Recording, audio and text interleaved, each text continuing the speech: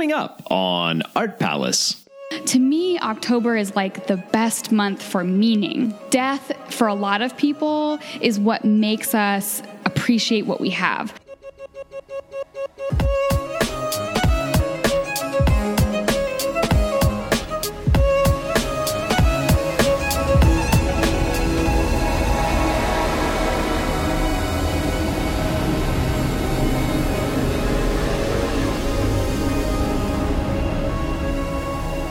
Welcome to a special Halloween edition of Art Palace produced by Cincinnati Art Museum.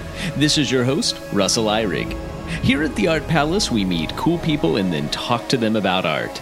Today's cool person is Cole Imperi, dual certified thanatologist and public health educator. For the past few Octobers, we've focused on the museum's ghost stories, so you should go back and listen to those episodes if you've not heard them. This year, I wanted to do something a little different, so I invited Cole to look at some more morbid artwork with me.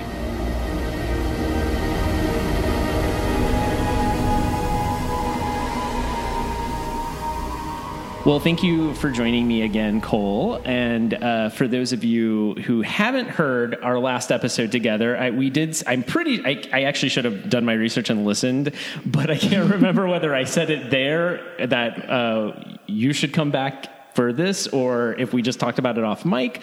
But since it is the spooky season, it is. And you have a spooky career. Yeah, I do. And let me tell you what, if there's ever a month in the year when people want to talk to a thanatologist, it's October. You're like, yeah, you're just like, your calendar's just like full. Yes. all October. Yes. I can imagine. Yeah. Yeah. So let people know just what a thanatologist is. So I'm a thanatologist. That is the study of death and dying. And I am very well versed in all aspects of death and dying and how it intersects with so many aspects of our life, including art, which we're going to talk about today. And so last time we talked about a couple of artworks that kind of touched on death and dying. We looked at the memorial to Elizabeth Boot-Duveneck, and we also looked at our mummy. So if you want to go back, those are great pieces that we talked about in that one. So this time I thought we'd look at some other works in the collection. Actually, I remember you said last time, you're like, I thought we'd be looking at paintings. So I thought we'd start, thought we'd start with a painting. And we're looking at a painting by Bernardino Mai. I hope I'm saying that right. I'm not Italian. Yeah, and I tried to look up online how to say it because being a Kentuckian, right. Sometimes I'm not great at delicate pronunciation. Yeah, me neither. My instincts would be Mai or May, but I don't know. Hey, Italians, come correct me. Yes. So this is Alex. Oh, you know what? I have an Italian last name. I was thinking that. Shameful. So, but I just married it, okay? I just married it. Okay, yeah, okay, that's fair. I was thinking, I was like, wait, isn't Imperi Italian? So we're looking at Alexander the Great and the Fates. And this is a very large painting, might be the first thing you notice when you walk into this room. Yeah, I'm struck by how actually big it is in real life. Yeah. I don't know what I was thinking, but because I peeked at the image before coming in, and it doesn't, when you're looking at it online, you have no idea for the scale and just the impact of sitting in front of something where actually the people are larger than life. In real life, really. All the people in the foreground are definitely about life size or maybe a little bit bigger. Yeah. So it's and there's a lot of people here, so that makes for a big painting. Yes, and there's like a lot of pandemonium, I would say, going on when you look at this. We've got someone whose feet are on an angel on the ground. There's like a femur bone that someone's foot is stepping on. We got a baby just over here. There's swords. There's an angel coming down from the sky. So you've got angels above and below, which is, I think, very much a metaphor for the typical presentation of death across time and culture. Most religious traditions teach that what happens after you die is a reward-punishment system. So you'll either be rewarded with heaven, and we have this angel above, or you'll be punished, and the angels below. Well, this is actually, so the one above, so they're not actually angels in maybe the traditional sense of I mean, What are they? Well, okay. So the one above represents fame. Oh. And so this is like, fame is sort of saying, you know, like, don't worry, your story is going to live on. Interesting. Basically, it's like a comfort to Alexander. Okay. And then below, I believe, is Kronos, Okay. Who represents time. Okay. So you see the hourglass there that's like kind of broken. I see. Yeah. So they are, while they look like very much what we expect, like the traditional sort of rendered in the kind of angel-y way, and that they got wings, Yeah. they are actually more specific kind of characters in this story. So each of these people in this painting is representative of a real concept, or yeah. So the three ladies over here are the three the fates. fates. Yes. Yep, know about and them. you have now I'm always getting their names mixed up. Their names are, well, there's the Roman and then the Greek. Oh, okay. Right. So I believe the Greek, they're Clotho, Lachesis, Yeah. Lachesis, and Atropos. Yes. And the three of them represent, what is it, like life itself, the length of your life, and your death. Right. So the one over here, who's kind of the oldest and gnarliest looking Yeah, one, yeah, she's yeah. got the big shears, and she is the one who cuts your life thread. The thread, yes. Yeah. So you can see over here the other fates are sort of taking the thread, which I think that's why it's coming out of this baby's hand, is sort of representing the beginning of Birth. life. Yeah. And then the life is being kind of woven. It's sort of your narrative of your story as being this like, that's going on. I think it's called a nitty knotty. Is that thing that you go back and forth with the yarn? I could be crazy. Okay. And then she is sort of the person who decides where you die on that thread. And so you see Alexander here is like fighting it.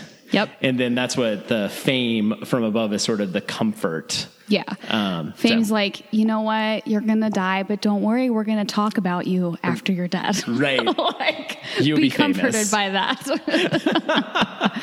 And also the red fabric. There's like this long scarf situation that is just wrapping. That's got to be symbolic of something, right? I don't know. I mean, Because a lot of times the red lines like that, they represent like blood, like being human, being mortal. yeah, I'm not sure what it represents, or if it has. It might very well may have. I mean, one of the things it definitely does is it pulls your eyes right into him. Yeah, it's so striking. It's the only place in the entire painting that there's this bold, bright red. Right. Compositionally, what it does is it totally pulls you right to Alexander, and it kind of sets up like, here's the star Yes. of the painting. Because I mean, if you can imagine it without him, it would suddenly become, probably you would think more about the fate in the middle, really. Yes. Yep. If you didn't have that big red cloth, it would just become more about her show Yep. necessarily than his show. Yep. And what's interesting is the fates here, they're always women, right? Represented traditionally. They look like mortals. They don't have wings. Right. Yeah, you know? that's true. And in my research, just from digging into this, I read about how there's this in both the Roman and the Greek tradition that you can sometimes bargain with them to buy yourself a little bit more time. Yeah. And that is such a mirror for how many of us deal with death in our own lives. Have you heard of magical thinking? Yeah, sure. And, we always hope for a miracle, and we always hope for like, well, maybe I'll be the exception, or like maybe this one time. And it's interesting that this is a concept that humanity has long held near and dear. Yeah, definitely. Yeah, I keep thinking too about the kind of when you kind of referred to them as angels, because it's really interesting to look at this and think about that. We are looking at a painting that was made, probably by practicing Christians. 1667. Yeah, but is referencing, Greek gods and things like that, which is pretty normal, especially when you look at like the Renaissance and later, and they use these classical themes, even though it is not like still the religion of the time. Yes. So I think that sort of representation of angels and things, that sort of the way that things have, deities have been shown in other artworks, in Christian artworks, is kind of creeping back into this sort of non-Christian representation. So. Yeah. Now with the three fates, so from from my understanding, the Roman perspective on the three fates wasn't necessarily negative, but I think I switched that. Yeah, the Greeks, they were kind of a fan, and it wasn't negative. But the Romans, the Roman sort of perspective on the three fates was not necessarily positive; it was more negative. Interesting. And they were called Nona, Decuma, and Morta. Oh. So I just thought that was kind of interesting how you can have the same concept, the three fates, but you've got one group that sees it as maybe not so bad and another that sees it as kind of a bummer. So they take it on like a slightly sinister quality with the Romans. That is interesting. Do you know in Snow White, the witch and she's spinning?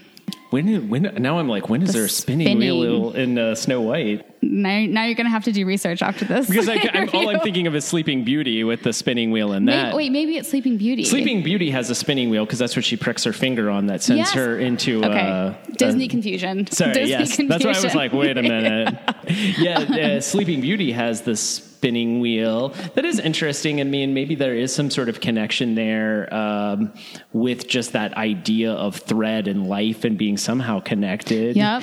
I feel like spinning wheels do come up a lot in fairy tales, and I don't know if it's just like, when they were written, that it was just more of a facet of life than they are now. I'm not sure. And then that also, because I was like thinking deep about this, connects to the idea of a spinster, which is this term that we have only for women that never marry, relates to spinning on the wheel. Like, it's like, oh, you don't have a partner, so you're just going to do this. But we don't have an equivalent term for men. I mean, I guess it's bachelor? Yeah, I mean, so it's kind of interesting to think about. But there's nothing derogatory about bachelor, right? But whereas spinster, it is negative. Yeah, totally. But that word itself literally comes from this spinning thing and the attachment there. I also saw in a lot of pagan traditions, Gaelic traditions, similar connections between this thread being representative of, that thread can be cut at any point and that it ends your life. Yeah. I know that like the three fates definitely kind of seems to transcend a lot of cultures. I know they have sort of a Norse equivalent too, like the Norns, who mostly I just know about from like the Ring Cycle. Like they appear in the final opera in Götterdämmerung. Like that's the beginning, or the three Norns who are kind of like the fates, and they're doing a similar like weaving thing too. That's also involves spinning thread and yarn and stuff. So there's a lot of like it seems to be this idea that is gone across a lot of cultures. Yeah, and it's interesting like. And even if you think about like the idea of, I can't help but make connections with like Macbeth and like the three witches, like this like idea of like three ladies out there who are kind of like puppet masters of things. It's just this like big idea that crosses into a lot of different cultures. Yeah. So now I have a question for you. So this painting is massive. It's real big. This was done in 1667. Yeah. Where was this being put? Because this wasn't, oh my gosh. Like, was this in a castle type? Because people's houses were too small. Yes. Yeah. I mean, obviously, if you are painting this for somebody, they are a person of means. Wealthy. The fact that you can you both commission a work this large, which is going to cost a lot of money because it's so much work to make it, and then obviously having the space for it. Now the frame on this thing, the frame is black and gold, and it's huge. And what's unique about this frame is there's like actual 3D, I guess, wooden carvings and there's all kinds of symbols in the actual carvings. Now, is this frame original to the painting? I knew you were going to ask me that, and I have no idea. I mean, I'll go peek at it right now just to see if I find any more information. Yeah. So I got up and read the label, and it says, we were pleasantly surprised to find. I was surprised that it says this frame was the original and was created specifically for this painting, which, like I said, I don't know how no matter what frame was up there, was going to be created for this. Yeah. It's just, you don't know if it was created we often wouldn't know if it was made with the original or not, but in this case, it was the original, which is kind of cool. So cool. The fact that this frame was made in 1667 and it's like covered in these 3-dimensional carvings that are obviously symbolic. I see like it looks like a Sacred Heart, but it's got the flag in there, the sword, and there's all this symbolism that there's the fig leaves, it looks like, is connecting to some of the broader themes that are in the painting. But wow, that's amazing. Somebody hand carved these things in 1667, and we're sitting here looking at it right now. I know. It's amazing. Isn't that crazy? So when I looked at the label, I also saw that something I had forgotten about this piece, which is that it actually was made to commemorate the death of Pope Alexander. So there's how much art happened because somebody died, right? And we needed to like acknowledge that. So it's an interesting, but like I'm going to make this piece about the death of another Alexander to commemorate the death of the Pope. Yeah. And it is again interesting to make such a secular artwork for the death of a Pope. For the Pope, right? Because I don't see a crucifix or anything in here. Yeah. The typical. And again, we were talking about the kind of quasi-religious way that some of the characters are handled. Like it seems to sort of borrow from the language of Christianity in certain aspects. Are there people that are experts in frames? I'm sure there are. Like that's what they specialize in? I'm sure there are people or sort of who are all into like historical framing. I'm sure there's like a whole world of that. I'm sure there are frame dealers and people who hunt for that stuff and try to find historical frames. Like absolutely. And I mean, frames can be worth a lot of money in and of themselves. So I'm sure it's a good business. Well, it's like with coffin makers. Originally, coffin makers, that was just an extension of people that were cabinet makers and furniture makers in town. And they would put in their little ads that they were available on short notice, and that's how you knew that they would make coffins. But there was really nobody that was like, I'm obsessed with coffins and that's what I make. They were always furniture makers that then this was like an easy add-on, basically. Yeah. And it's frames are woodworking, you know what I mean? So these had to come from specific people that had this, I don't know. So you have set me up with a perfect segue. So let's move on to our next piece because that is a great place to move on.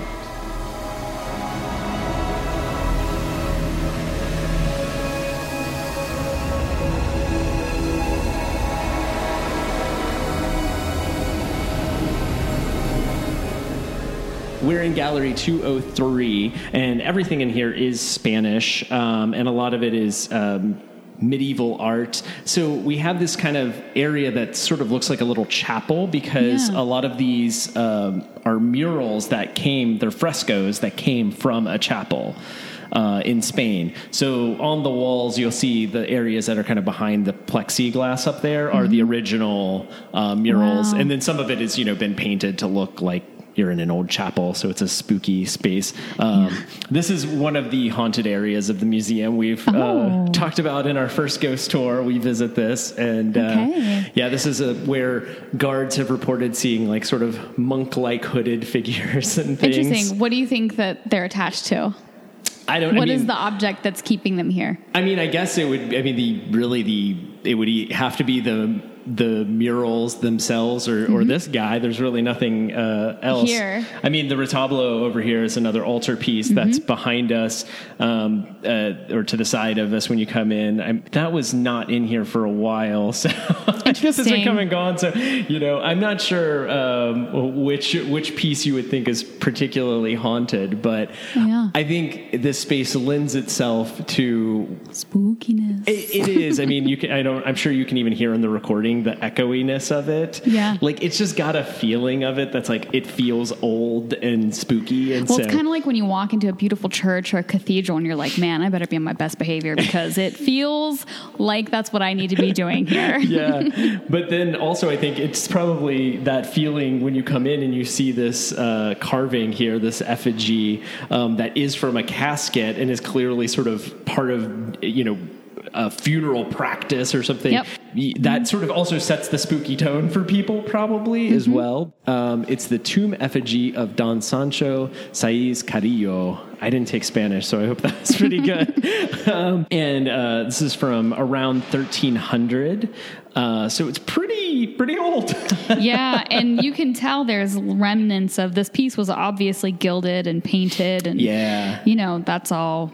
Most of it's long gone, but you can see the intricacies of the carving. Do you know what kind of wood this is made out of? Oh, let's look over here. It might tell us. Because certain types of wood were used in... poplar. Mm-hmm. Okay. Used and favored for death-related things. Interesting.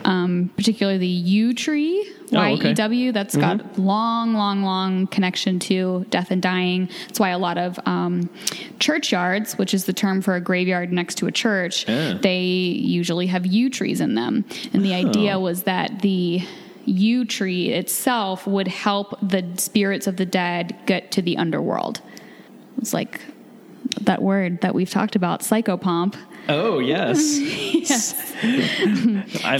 My new cocktail party trivia word is psychopomp. So a psychopomp is somebody who, it's like a deity, and it's across cultures, different religious traditions. Basically, every culture has one. The Grim Reaper is a psychopomp, and a psychopomp doesn't judge you. They just help your soul get to where it needs to go. So the Egyptian psychopomp is Anubis. The Greek ferryman, Charon. Am I saying that right? The Roman god Mercury was a psychopomp. The Norse tradition, Valkyries, Shiva, Vishnu, Yama, they had messengers that would do that as well. So, psychopomp. I never would think about the Valkyries as a psychopomp, but yeah, that's totally fits, right? Since I keep bringing up Wagner, that's what, like when you hear Ride of the Valkyries from Die Walküre, that is the introduction of the Valkyries as they come in to take the bodies of the soldiers back to Valhalla. Yes. So yeah, that's true. I never even think about that as like they're basically the Grim Reaper showing up. That's so crazy. As we're talking about psychopomps here, and we're looking at this carving out of wood here, and this is Spanish. Mm-hmm. I don't have a listing here for what the Spanish equivalent, because usually there would have been a deity or something that was associated with that, and usually if somebody had. Not everybody got this treatment. Not everybody had these life-size carvings made that depicted who they were. I don't know. Who's the Spanish equivalent, like psychopomp? I mean, I guess in Spain? That kind of leads me, though, just to, who is the Christian psychopomp? Because really we're just talking about... in Judaism, we have the angel of death. Okay. That's a psychopomp. Yeah. Angels. Yeah, I guess it's really would be kind of. I feel like that's probably true. I guess we're just dealing with Christianity in general. So I don't. Yeah. And then in a lot of indigenous traditions, shamans are psychopomps, right? Because they help the souls get to where they need to go. So now I want to look into that, because knowing about psychopomps helps frame your understanding of death and dying across times and cultures, because when you understand that someone is being buried here, or someone is being memorialized, it helps always to have that broader context to know who were these little characters that people were expecting to be involved and to be around at the same time. And from a sort of psychological perspective, or how we know people deal with grief, knowing about things like psychopomps help us process loss. It gives it more meaning. It helps give a sense of stability when grief is a destabilizing event. It's sort of like your whole life gets turned upside down when someone dies, but if you can know that the angel of death is coming, right? And the angel of death came from my parents and their parents and their parents before them, it brings the stabilizing influence, and that's one of the theories for why these concepts have survived.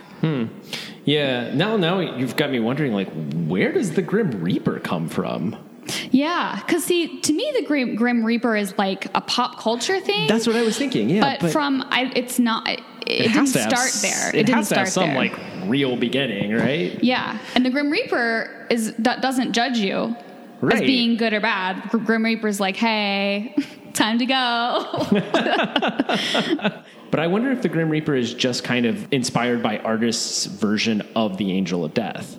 Yeah. Of like, that would make total sense. You know, like popular versions of how is death often represented in tarot cards? Yeah, so on the death card, the Grim Reaper is often used. In tarot, the death card is the 13th card. It's attached to number 13, and it's usually represented by the Grim Reaper or an entity that we would associate as that, a psychopomp. But the death card in tarot is not actually about you're going to die. It's more that something has ended or what has died that you're not letting go of. But I mean, that kind of is a good question that a lot of grief therapists and counselors will work with people. Like, let's say that so-and-so died a year ago, but you've been unable to really move forward. And so the question then is, why are you not putting this to rest in a way that will allow you to move forward? Interesting. Now I keep thinking about when does tarot even emerge? Like, when does 1445. Okay. Around then. And it was called Tarocchi, Tarocchi, Italian, more like a game. And then so I actually just went and saw the oldest, most complete tarot deck in June of this year at the Morgan Library Museum in New York. Tarot cards, these decks, were commissioned by wealthy families, the same people who'd be commissioning a lot of the paintings and stuff that are in here. It was so neat to be able to see these little artist pieces, these tarot cards painted by hand, gilded, just like this thing that we're looking at and all the paintings in here. Yeah. And you can see the usage where people's thumbs would rub off parts of the cards. Yeah. And they would use the cards to just help make sense of life, because part of the challenge of being a person is coming to terms with the fact that you may think that you've got things planned out and you know what to expect, but at any moment, like the three fates tell us, someone can cut that thread, right? Yeah. And that is where struggle and suffering comes from, when things don't go a way that we think that they're going to go. And that's why we have all these things created across time and across culture to help us navigate and get through difficult moments in all of our lives. That is what makes us human. I'm now wondering, I feel like I want to go back and do more research now on sort of that time period too, and just to kind of wonder of does this connect with things like the type of people who would be collecting bodies and things like that? What was the typical, what did a person wear in that sort of, what was the uniform of that person? Is it related in some way to sort of the way we represent the Grim Reaper as a person who comes and literally collects the dead, but then given a sort of supernatural twist or something? Yeah. It's kind of an interesting, I want to go do some research on this. To jump back into the psychopomp thing, have you ever heard people say people have deathbed visions and they see the people who they knew in real life but had died before them? They were waiting to come get them. Those are psychopomps. So the other piece of this is that you too can be a psychopomp one day. You know what I mean? Which is kind of a nice little concept. And I love, so October in America, it's Halloween. We like to feel spooky and get spooked out. Then next month we like to be thankful. And then the month after that, we like to give and receive gifts. Okay. Yeah. In October, I've never really been into the let's get creeped out spooky thing. To me, October is the best month for meaning and for taking stock of what you have. And death for a lot of people is what makes us appreciate what we have. It's you grow up, you're a teenager, and then in your early 20s, somebody dies. That's your first experience with death. And that's the moment when you realize, whoa, life is short. I need to get it together.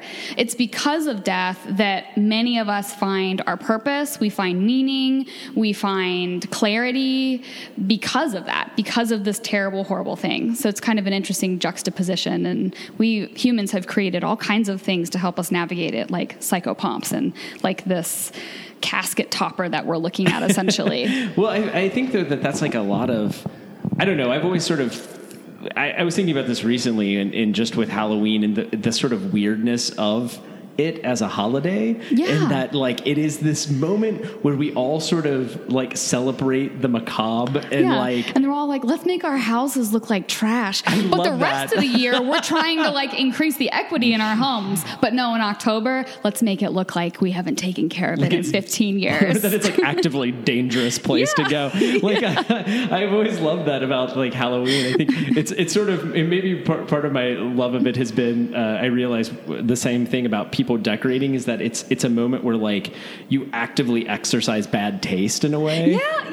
You know, like you sort of practice like, I'm going to do, like, I know what looks good and I'm going to do the opposite of that. Yes, and I yes. love that. Yep. And then I will post a picture onto Facebook and I will expect all of you to like it and tell me how great it looks. Yeah. But I also think there is something probably actually deeper in all of that is like how we kind of work our way through that or sort of laugh at the horror or laugh at the horror of death and all of that. And I mean, I'm really into horror movies, and we just had a horror film fest here where we showed 3 films all around vampires. And you know, one of my thoughts was like, I kind of knew that some people would be like, why is the art museum showing horror movies? Like, in that there's this sort of sense always that horror is like low art and beneath us. And I just don't really think it is. And I think it's actually usually sometimes maybe subconsciously, sometimes consciously on the part of the creators, but is dealing with like our cultural fears. Yes. I think it helps us make sense of important aspects of our culture and of our humanity. And I think that like we also have to keep in mind that the month of October in 2019, death is in some ways as common as it was before, but in some ways it's not. Like, for example, my great-grandparents' generation, one of my great-grandparents had 10 children, of which only 4 survived to adulthood. Yeah. So in a lot of ways, it's theorized that our deal with Halloween, at least here in the U.S., is like it's kind of a way for us to take control of something that we ultimately don't have control of, right? And it kind of gives us a stabilizing effect. Like we're all talking about death in the month of October, and we're all okay with it right now, and we all feel like we have control. Yeah. Have you seen Midsommar yet? No. Oh my gosh. I don't like scary movies. I don't like upsetting movies. That says the person who deals with death all day. It is kind of upsetting. So I don't know if I would recommend it other than like, I think it is a movie that it just came out this last summer, and I think it's just now out. Like you can. I heard it's like very creepy. Yes. Or unsettling. This is not a movie I'm going to lightly recommend because I would say like, if you are not like a person who can handle that sort of thing, and I wouldn't recommend it, but it's a movie that ultimately is about grief. Yeah. And that's why I was like, oh, you should see it, because it is ultimately about a person for whom traditional society has failed them in the way that it has given them no real way to grieve like a really terrible loss. Yeah. And then they have gone to a place that is this sort of crazy, community, but it is actually giving them a way to grieve and a sense of community in that moment. And which is what helps you move through grief, is community. Yeah. So the whole movie is really ultimately about a person overcoming grief in the guise of a horror movie. And it's really fascinating. So while it sounds like you probably wouldn't enjoy it. But you're not the first person to tell me I need to watch that. So, but you raised a point that made me think about this guy here, our little friend that we're looking at. Imagine how you would feel knowing that, let's say that you have a loved one that died, but your family doesn't have the wealth to be able to commission a life-size carving to memorialize your loved one. Like how did that feel for people then? I mean, even today. I was going to say, I don't think it's so much different. So I was just like, even today. I don't think I could fund a life-size sculpture of anyone right now. So but I just wonder what it was like then. And did people really think that other people were set apart? Or was it something where the poor people knew, well, it's just because they have money. They just have dollars, but we're no different. Yeah. I mean, I think it also just comes down to like, what that makes me think of is also like, when you have the money to do this, like how different were the medieval Spanish from the Egyptians in a way of like sort of, it's like, they don't literally believe in the same kind of afterlife and the same maybe sort of literalism of like, I'm going to take these things with me. But then there's something about it that's like, this is a way of being remembered. And of feeling like you're not really going to be dead because you're leaving behind this life-size replica of you. And like, hey, it worked. It worked for old Don Sancho because we got his name on a wall right now, and like we're talking about him. So good for him. I guess you can take it with you. That's right. Like, you know, I mean that's the difference. I mean, like all of the other people who lived in, you know, whatever town he lived in, who died and who didn't have sculptures made of them, is like nobody's talking about them in a museum right now. Although the greatest, I think we maybe talked about this the last time, is like the mummy is like literally a person, and it just is like, you know, unidentified male mummy. You know, like, so it's like we don't really know anything about them in a sense, but it's just like, well, he's here. And we have the Tomb of the Unknown Soldier. Oh yeah. Right? So it's just interesting culturally how we have these exceptions to like situations where it's normal to have dead people on display. Where we're like, no, this is fine. Well, and in that case, I think that's like the idea of a tomb of an unknown soldier, that like it represents something bigger. You know, it's like one body that represents like all lost in a war, right? Yes. Like it's sort of this figurehead, and it reinforces the nobility of losing your life in that manner, and the sort of unknownness is what gives it the power. Yes, to the fact that people have figured out who it is, and they've tried to keep it secret because they don't want it out. Like because there's something that's happening that's creating an effect that some people want, in keeping it unknown. Yeah, when it becomes a named person, it does not represent everybody anymore. It represents that one person. So it's like it loses all of its strength when you know who it is. So, well, we should move on to our next piece. We're getting chatty about these. Yeah, and I'll have to look at my notes to figure out where we're going. Okay.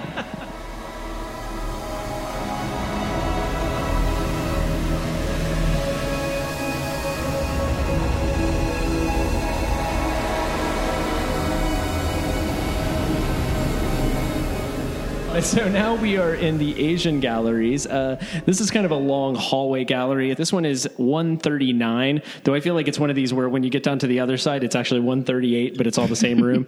So this is actually a brand newish acquisition for us. They just went on view. I think the museum acquired them last year in 2018. And they are just what's called a pair of funerary jars on the label. But we kind of have been referring to them as soul jars. That's sort of common, way people refer to these types of jars.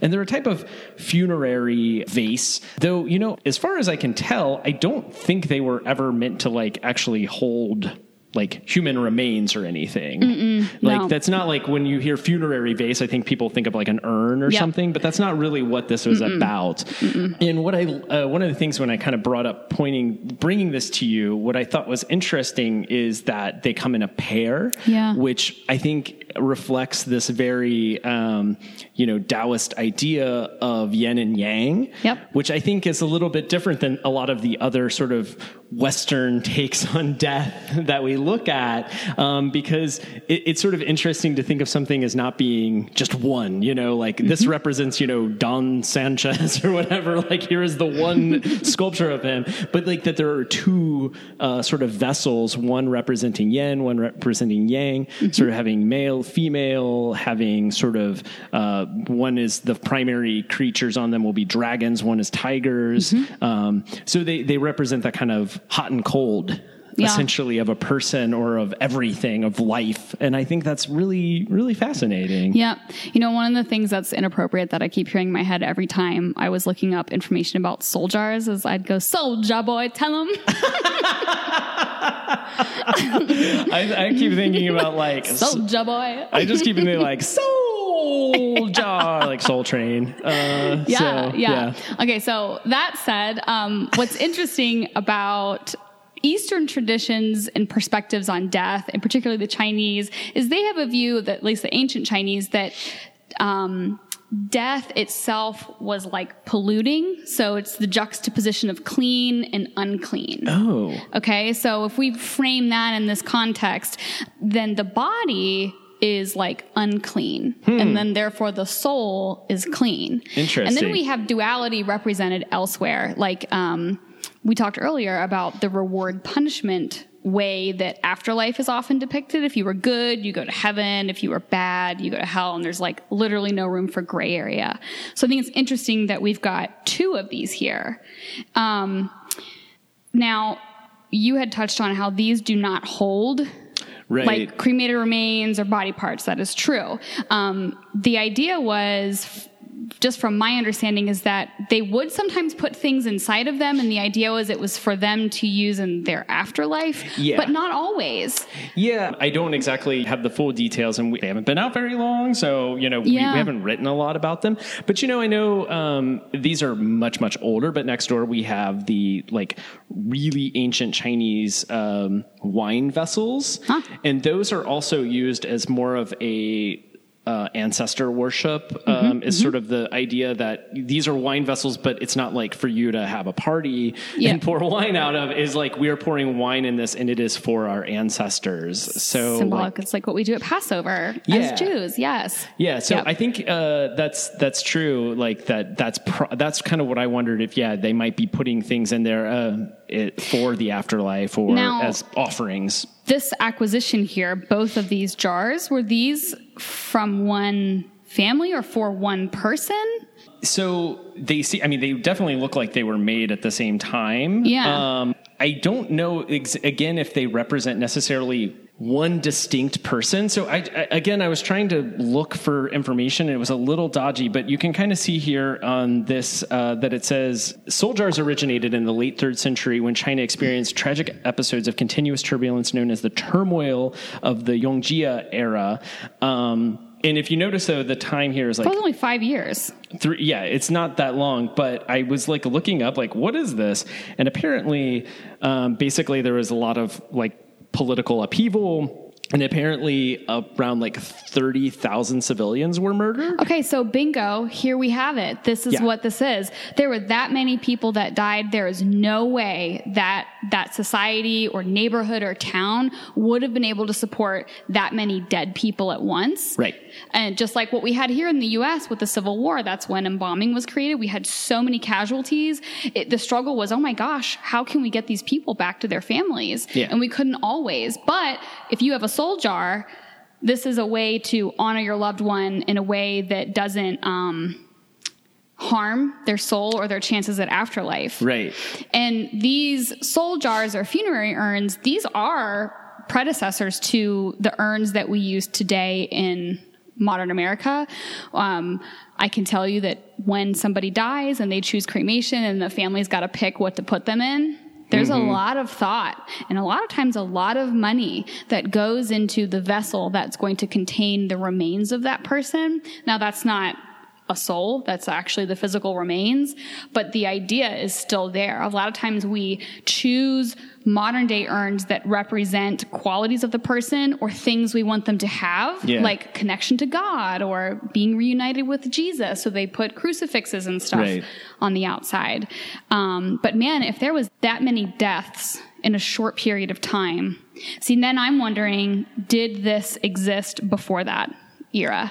Well, so that's what's interesting is that happened. If you look at the timeline, we're talking like 300, and then when these are actually made is over almost 1,000 years later. So I feel like it is born out of that tradition of these people who migrated away from this tragedy, but a way of kind of like honoring their dead. Interesting. And so that's my understanding. I could be wrong about this, but because just trying to make sense of the timelines and things, that was sort of like where I kind of came to is like, it makes a sort of sense of like, this probably is not tied to a specific person in a way of that it is, again, the idea of ancestors and people who maybe existed before thousands of years before you. And both of these are rung with little figurines of people. It looks like people. Yeah. So this is really interesting. See, I'm really curious now about who these were for or what family they were for.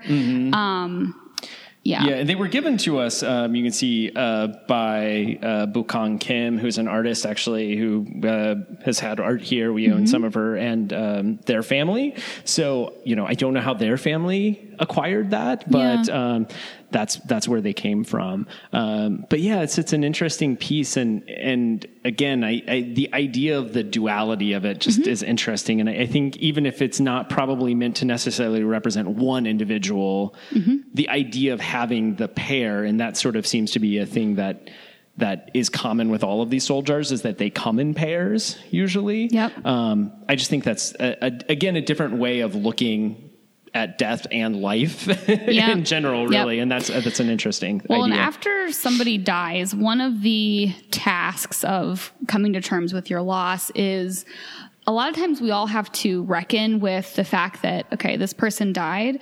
Maybe you did not like them at all, but your friend loved them. They had a completely different experience with the same person.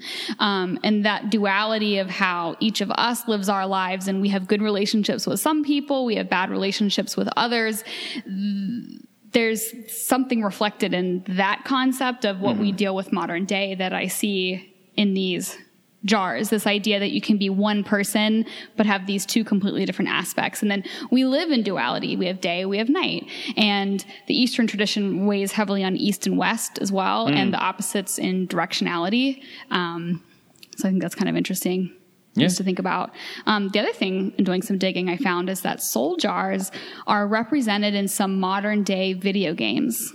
Oh, like what? It's I think I wrote it down. You've piqued my interest by saying the video game magic word, and I'm suddenly like, yes. Whenever we look at old stuff, I always want to know, like, well, what are we doing with this now? Yeah. Where did this trickle up and end up in modern day? Because what I have found, especially with death stuff, we don't let it go. We don't let stuff actually die. Like these soul jars versus today's modern day urns that we stick people in. It's the same kind of idea. But anyway, let me see if I wrote it down.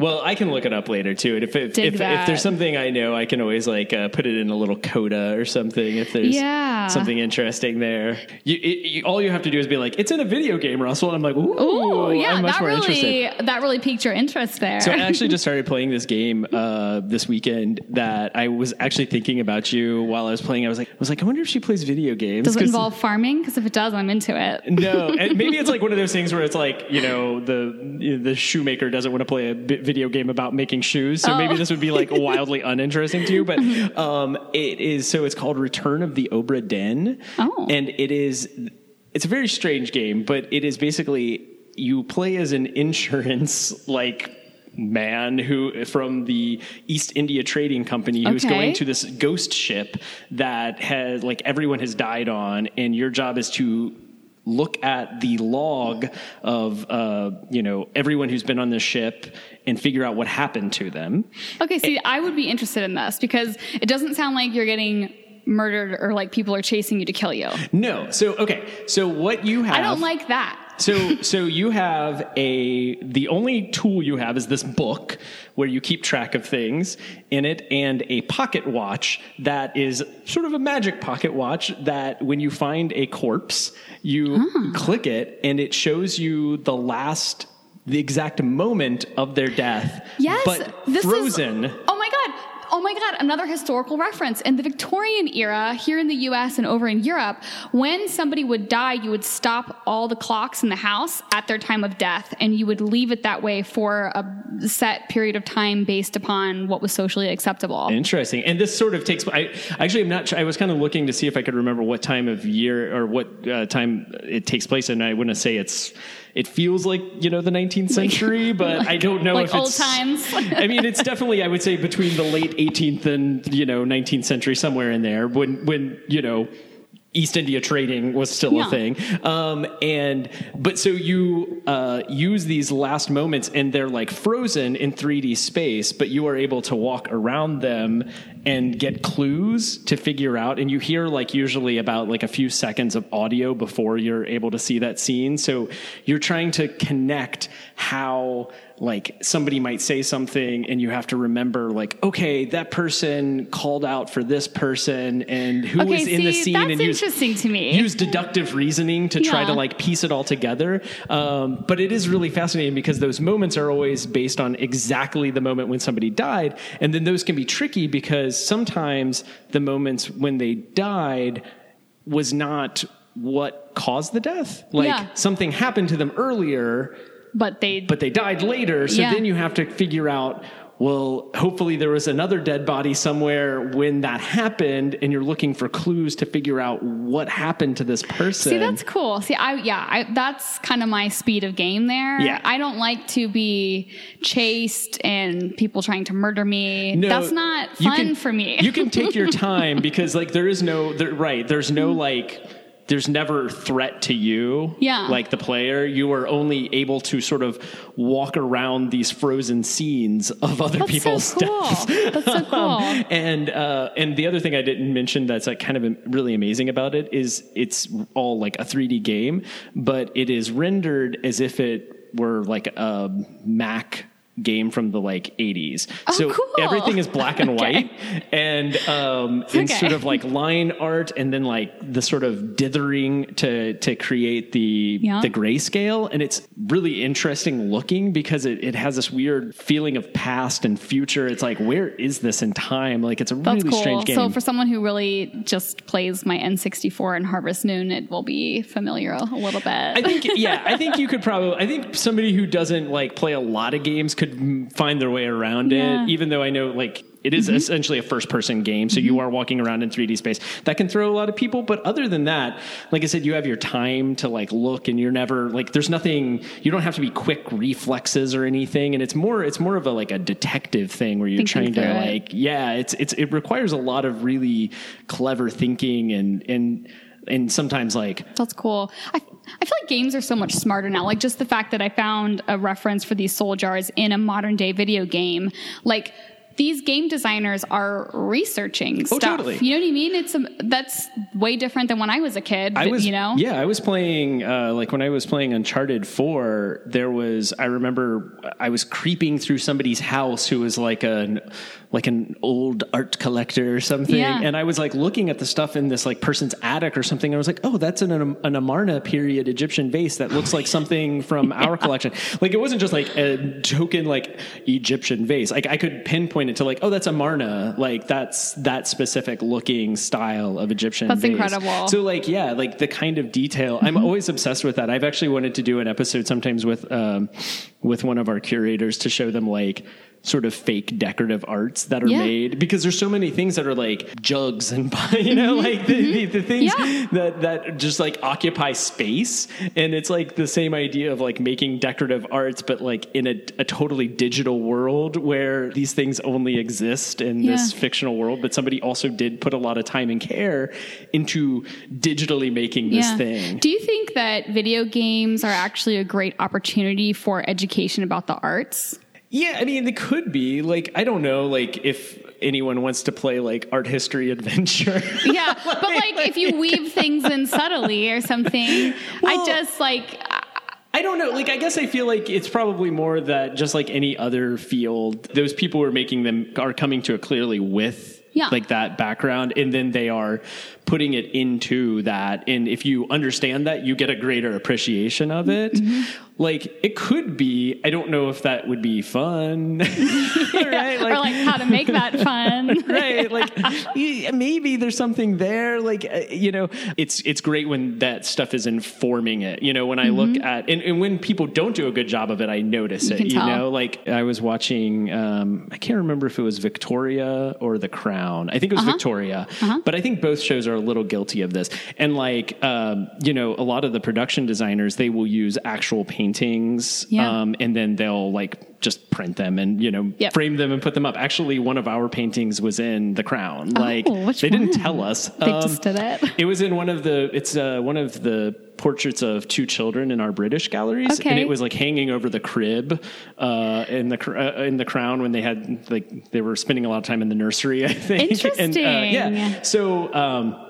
But I was watching, I'm sure it was Victoria, and there was a sort of like portrait of probably a royal or somebody, but I think the production team had decided well, this painting needs to look really big because I want it to fill the frame or something. They had this sort of idea, but you don't see portraits like that. Like really giant. Huge. Like generally, if you think of even that painting we were looking at today, everybody was essentially life size. Yep. And anytime you go too much bigger, it feels a little weird. And so in those sort of portraits of people, if they're really a big painting, it's usually a full scale portrait of somebody. So you see them head to toe. Yep. If it's and then if it's just a head and shoulders kind of portrait, it's usually roughly the size of a head and shoulders. It doesn't go that big. And this was printed at a scale that was so to my just instincts looked very weird. I was I've never seen a painting from that time period that big way. It's a thing that would happen in the 20th century or later. Yeah, I was gonna say that sounds like something a modern day artist would be doing, is playing with the scale. Yeah, that's not uncommon. Or even photographers, that's a thing that was popular in the early 2000s or something, is we're going to make this huge face, like a giant head that's a photograph that's in really crystal clear detail, so you can see every blemish and problem with this person, and we'll print it uncomfortably large because we now have the technology to do that as well. But it's just that look of a giant painting looked weird to me. Again, I'm not a total expert on this, but I'm I spend enough time around old paintings that I feel might be that looks weird. That's not right, But so in that case, there was something where I was I wish they had maybe been a little more accurate, but that's also a very specific complaint to a person who works in an art museum. And I'm sure the rest of the public was it's great. I love it. It's a big painting. Sure. Yeah. I think my equivalent as a thanatologist would probably be Elizabeth Kubler-Ross's 5 stages. People think that her 5 stages of grief, denial, anger, bargaining, depression, and acceptance, are the order that you go in grief. But she actually developed that based on observing people that are dying themselves. If I find out that I'm dying, I would tend to follow these stages. It wasn't for grieving people, but for some reason culturally in the US, we've picked this up and been this is how you grieve, but really that's not how you grieve. And so that's the equivalent. So anytime I see these references in movies and things where they're oh, it's the 5 stages, I'm no. I feel now I'm on the things that bother me in pop culture. Yeah, I love complaining. Totally off topic. This is another one that I think is really funny, is basically if you watch any movie, there aren't really a lot of movies that take place in the art world. So it's really not there's a lot to complain about. But I feel anytime somebody has a story to tell about art, it's usually some variation on The Emperor's New Clothes, right? It's usually about this thing is garbage and everybody loves it because they're so they don't want to be the idiot who says the wrong thing. Yeah. And my experience of people in the art world is usually they hate everything. That's not true. They don't hate everything, but it's it is rare that it's so funny that for instance, a curator in a movie is always did you see the latest blah, blah, blah, blah, blah? It's genius. Everybody always is declaring everything is a genius in a movie. They don't really talk like that? And I feel in general, it's when they think something is good, it's kind of the rarity to oh, I really love this because it rises above everything else, which I think is either just okay or not so okay. So it's just so funny that is the story that is always told about art and art people. It's just repeated, and it's this accepted trope. Yeah. Yeah, of actually to bring it back to horror, this movie that came out recently on Netflix, The Velvet Buzzsaw. Okay. Okay. Which is a horror movie about the art world, which I was very excited about because I like both of these things. But it kind of has a lot of that, of people did you see the newest Damien blah, blah, blah, blah piece? It was amazing. Everybody's loves everything. And nobody has any sort of snarky, nobody hates anything. And I'm just that's not very realistic. Not accurate. Yeah. I feel there's always somebody who's oh, I thought it was garbage. That's funny. So anyway. So, okay, with the crown, using the piece that is in your collection here, what are people supposed to do? Because you guys own that. Yeah. And you can't come in here and take high resolution pictures of stuff, right? Like you're not even supposed to take pictures, right? You can take pictures in here. You can for instance, like this label doesn't have any sort of no photo thing. Some pieces will have some that. Some do. And so if it says if we're not telling you it's not okay, and especially like special exhibits, we'll especially things that are on loan and things we don't own, a lot of times you definitely can't take pictures of those. Sometimes we might own the work, but we don't own the copyright or the reproduction rights for it. So like we own this work, but the artist is still alive.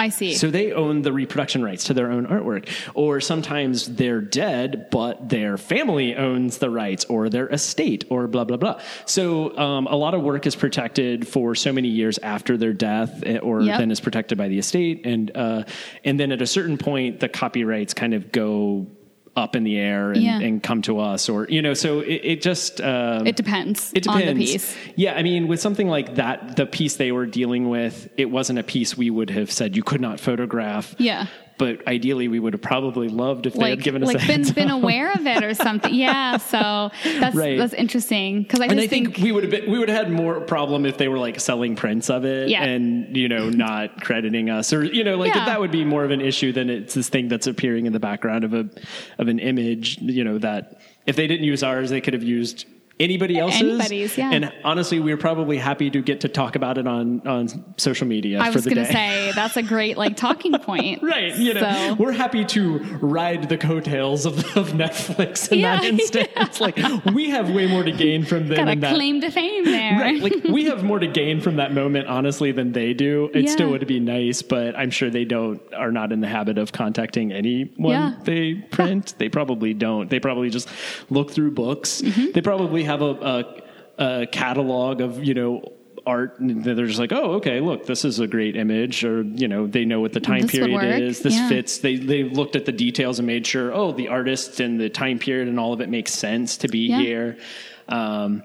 So it's all checks out there, but not too worried about who owns the work or anything like that. Yeah, most people don't even realize that's a thing. Yeah, most people don't realize it is as complicated as it is too, especially where it's like when it gets to those like photo rights and things where people kind of go like, well, isn't it yours? Like, this parallels cemeteries. Like you ever see those big mausoleums? So let's say that your great-great-grandparents bought a mausoleum and there's 6 spots and they're all full. Yeah. Well, it's kind of like cemetery law is older than all basically other laws we have in the U.S. It's older than zoning laws, all that. But sometimes the person who technically owns the mausoleum might be like a great grandchild, or if there were no heirs, it's like a cousin or something weird. And so there's some family conflicts that go on where you might have 87 descendants who all have an equal claim to the property, right? But they won't agree on. That's why sometimes you'll see mausoleums that have chains on the doors, and why some mausoleums you can go into them. A lot of times it has to do with family conflict. Weird. Yeah. I never thought about that. Yeah. Interesting. Yeah. So. Well, thank you for bringing our episode back to actually being about the topic. Death? Yeah. So, and I thought I have a few Halloween jokes to end on. Perfect. Okay. What is a mummy's favorite music? I don't know. What? Rap. I know, that was a good one. Okay, this is my favorite. Why did the ghost call a taxi? I don't know why. Because he was sheet-faced. I know, that's a good one too. And then finally, why do cemeteries have fences around them? People are dying to get in. Yes, you got it. Yes. That's an old one. People are dying, no. But I figured the cemetery tie-in would be good. Perfect. Well, thank you so much for joining us again, Cole. Thanks for having me. It's great to be your unofficial thanatologist. Yes, I know you are now. Yeah. Thank you for listening to Art Palace. We hope you'll be inspired to come visit the Cincinnati Art Museum and have conversations about the art yourself. General admission to the museum is always free, and we also offer free parking. Special exhibitions include The Levee, a photographer in the American South, Women Breaking Boundaries, and Treasures of the Spanish World. Join us on Thursday, October 31st from 6 to 7:30 p.m. for a special Halloween edition of Fine Art Flow. You'll explore art through yoga during this 30-minute gallery talk and 60-minute yoga class. This evening, we will share spooky stories from Cam's haunted past. For program reservations and more information, visit CincinnatiArtMuseum.org. You can follow the museum on Facebook, Twitter, Instagram, Snapchat, and also join our Art Palace Facebook group. Our theme song is Offrande Musicale by Bacalao. And as always, please rate and review us to help others find the show. I'm Russell Eyrig, and this has been Art Palace, produced by the Cincinnati Art Museum.